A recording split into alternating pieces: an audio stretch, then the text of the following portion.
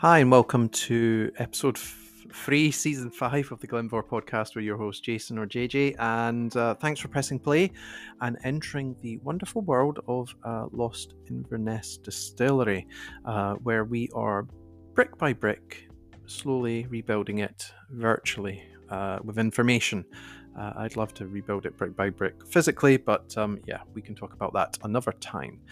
No, we are looking at, as always, 2 articles from the website that have been published. We are catching up, as I think we're into November, December of last year. So I'm only just literally about a month behind, which will eat up in the next couple of weeks as well. So we'll be bang on form, given the fact that I'm just back from a winter break. Although that was a winter break from publishing and not a winter break from research, because believe me, I've got some chunky documentation articles to come, and I love reading about bricks and banks and all sorts of stuff. So yes, it's a remarkable journey, so thank you for joining me on it. So today we have 2 things. We have a bill of sale from March 1956, and we will discuss that in a moment. But first up, we have new houses at Glenmhor Distillery, the 28th of October 1946. So this is the third of the plans submitted in the year 1946. This is the biggie. This is the one that really shows this distillery is making plans with the return of production, and we talk a little bit about it. Now, the plans themselves, thanks to Highland Archive Centre, are simply titled Telford Street, New Houses, Telford Street at Glenmhor Distillery, again one word, which is not correct, for McKinley and Burnley. Burney, sorry. So these arrive only a fortnight after the plans that we discussed on the other episode of the show, the previous one, which were to an existing building. These plans, however, are for a totally new set of workers' accommodation, and rather than being, if we're looking at the distillery from the Telford Street side of things, I see these things in my dreams, so be very easy to describe. On the left, beside the entranceway, we have the existing building I was mentioning that's been upgraded and remodeled several times. On the left, we have on the right, we have the distillery office, but then to the right of that, we're now talking about a new building that's coming in. The most amazing thing about these sets of plans, and I had thought this when I've walked the site, you know, if you go to Glenmhor, generally you will park up in the car park, funnily enough, but the carpet car park, shall I say, of the retail park, and you are already on hallowed ground. You're on Glenmhor, literally where the production buildings were, if you're in that side of the car park, and you can see the very dominant distillery wall. That forms the boundary between the car park and the canal. That is believed to probably be the only sort of related structure to Glenmhor.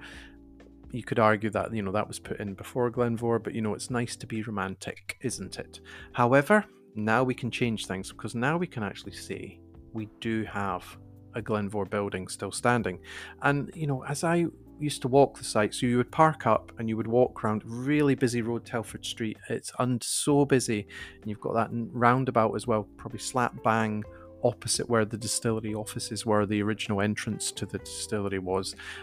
You walk down and you've got a lot of you've got some housing coming up, and there's different ages to the housing, but there was one house in particular, I always remember I walked past it, and it's a more newer construction, but it's still old by today's standards. It's still about 70 years old, give or take.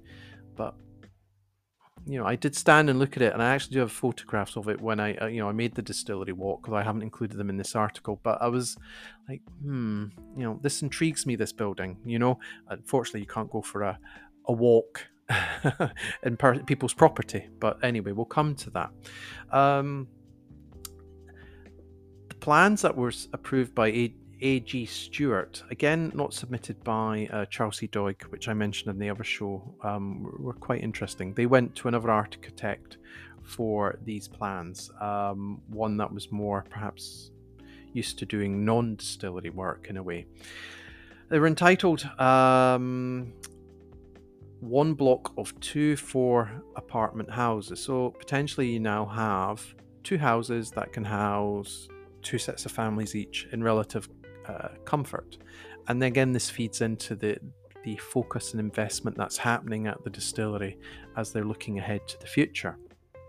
So it's a totally new building, which is standing on to the right of the existing distillery office, which we mentioned it comes from the 1920s. So this would have been open ground for so long.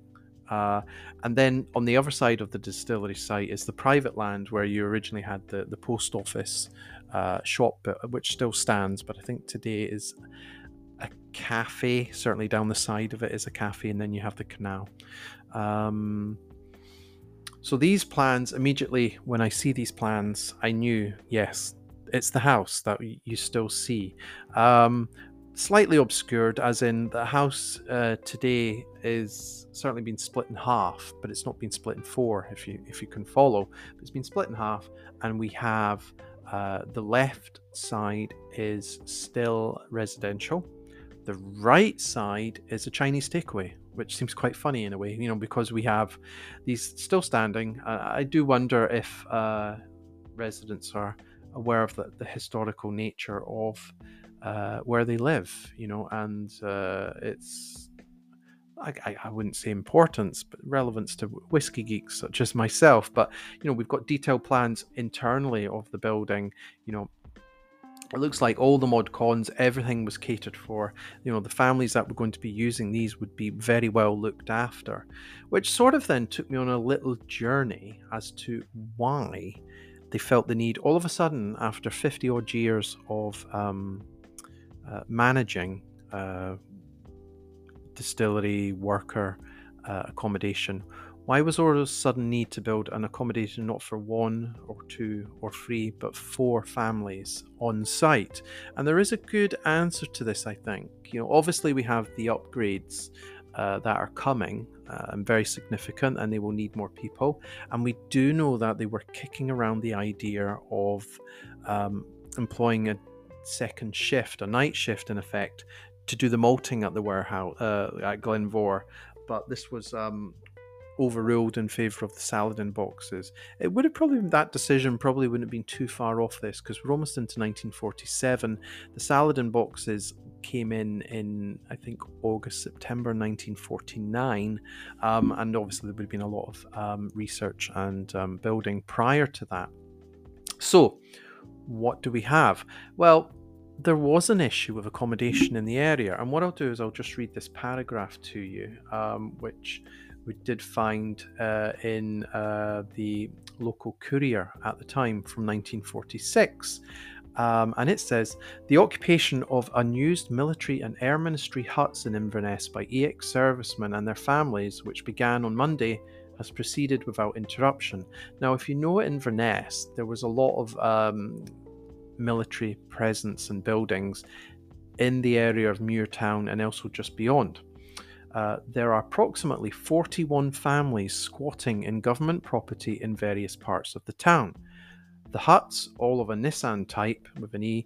Those of you who are abroad, you probably might not be aware of these huts, but it's, they're functional, corrugated iron, perhaps not ideal accommodation to live in, certainly for families, are situated at the Longman Aerodrome, Ragmore Wood, Anfield Road, Porterfield Road and Muirtown.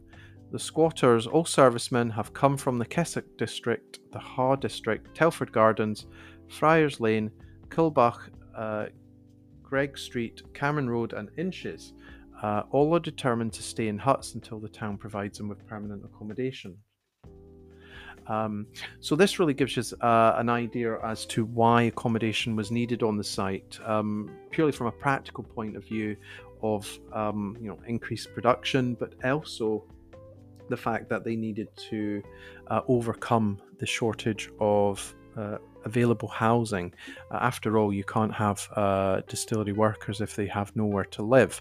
So it was a very important aspect to consider, and one they put into effect pretty quickly, I think, 2 weeks after the original planning applications for the extension. So they're tackling this on two fronts and several buildings across the site.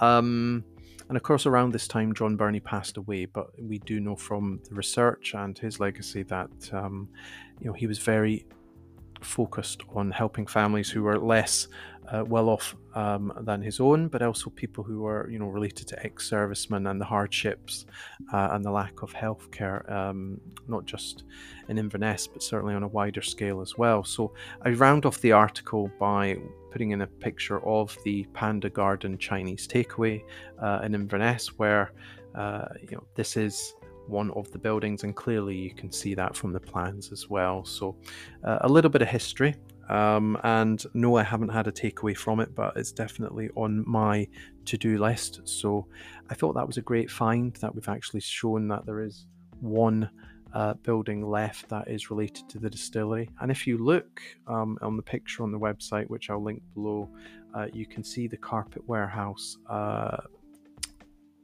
retail unit in the background on the right hand side of the Chinese takeaway, and that is pretty much where a lot of the Glen Mhor production area would have been, sort of in that sort of panoramic viewpoint. So everything comes together in a way, and we've lost so much, but at the same time we still have one building left, which gives us an idea of perhaps of a little bit of Glen Mhor, and we can see exactly where it was. And it's interesting from that photograph as well, you can tell that the land around the extension is quite sizable, and that does fit in with the plans themselves. So moving on to the bill of sale, this one comes from the 12th of March 1956. Now this one is I'm sure this was the only one I managed to purchase.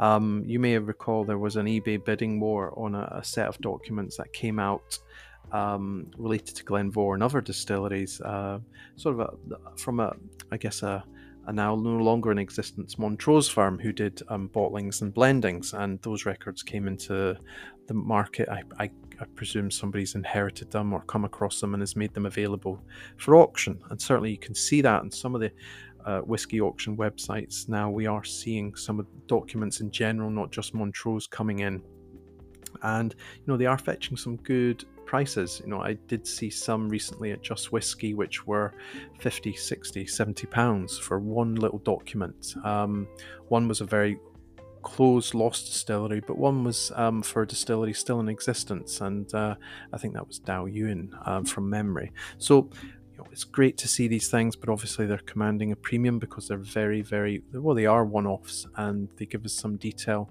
and even purely from a visual standpoint, they are very ornate. Some of them, beautiful handwriting.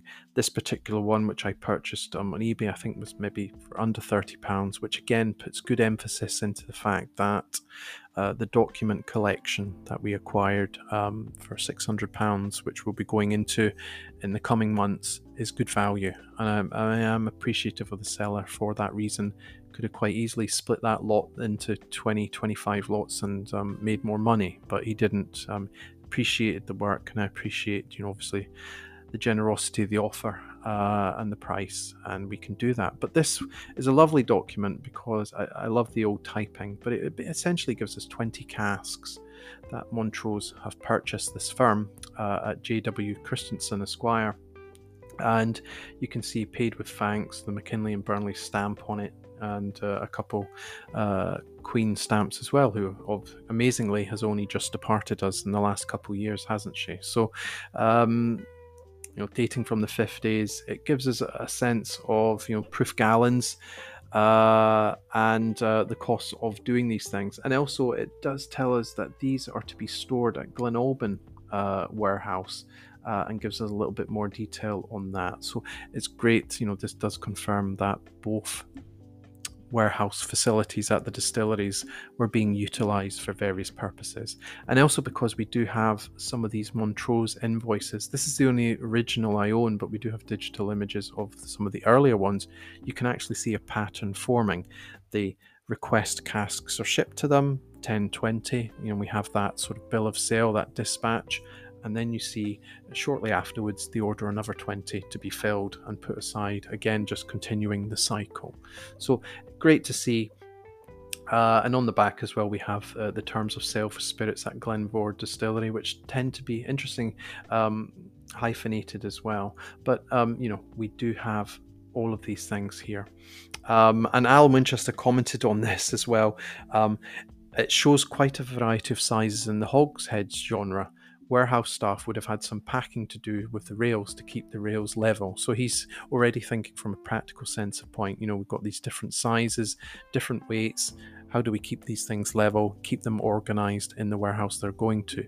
Perhaps that might have even reflected which warehouse they went into at Glen. We do not know, but a great document to have, and certainly I will look to acquire more and bring them to you, as it also shows us in a way, because we have the cask numbers, where the production was at certain times of the year, and we can use that retrospectively to build up a picture perhaps of production and answer any questions we have about were things ramping up, or were they maybe finding filling orders a little more difficult. But there we go. Thank you for listening. That's the end of this episode.